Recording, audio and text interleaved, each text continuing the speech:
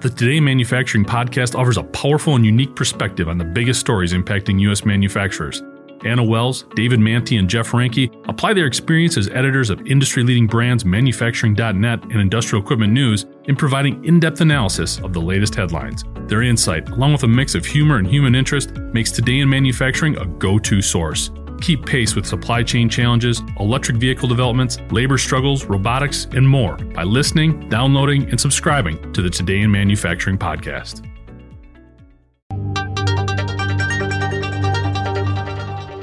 Israeli aerospace and defense company Elbit Systems revealed what it calls a versatile drone-based loitering munition.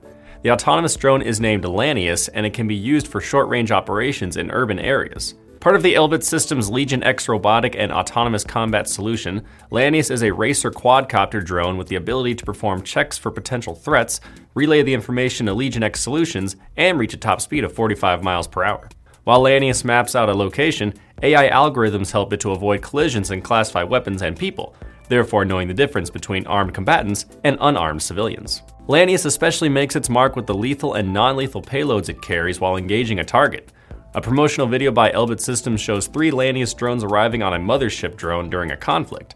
The drone autonomously takes off, navigates buildings, travels through doors, and locates enemies and weapons. Elbit Systems said Lanius requires minimal user interaction, and the video shows a human operator watching the drone's live footage and triggering explosions from a remote device.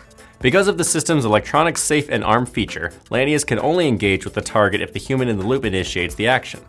When searching for targets, Lanius can also operate in ambush mode while it observes an area. For example, if it locates a closed door, Lanius can wait until the door opens, which it would recognize, and engage the target if deemed necessary by the human operator. Elbit Systems sees Lanius as an option for military, special forces, homeland security, and law enforcement missions. I'm Nolan Beilstein, and this is IEN Now.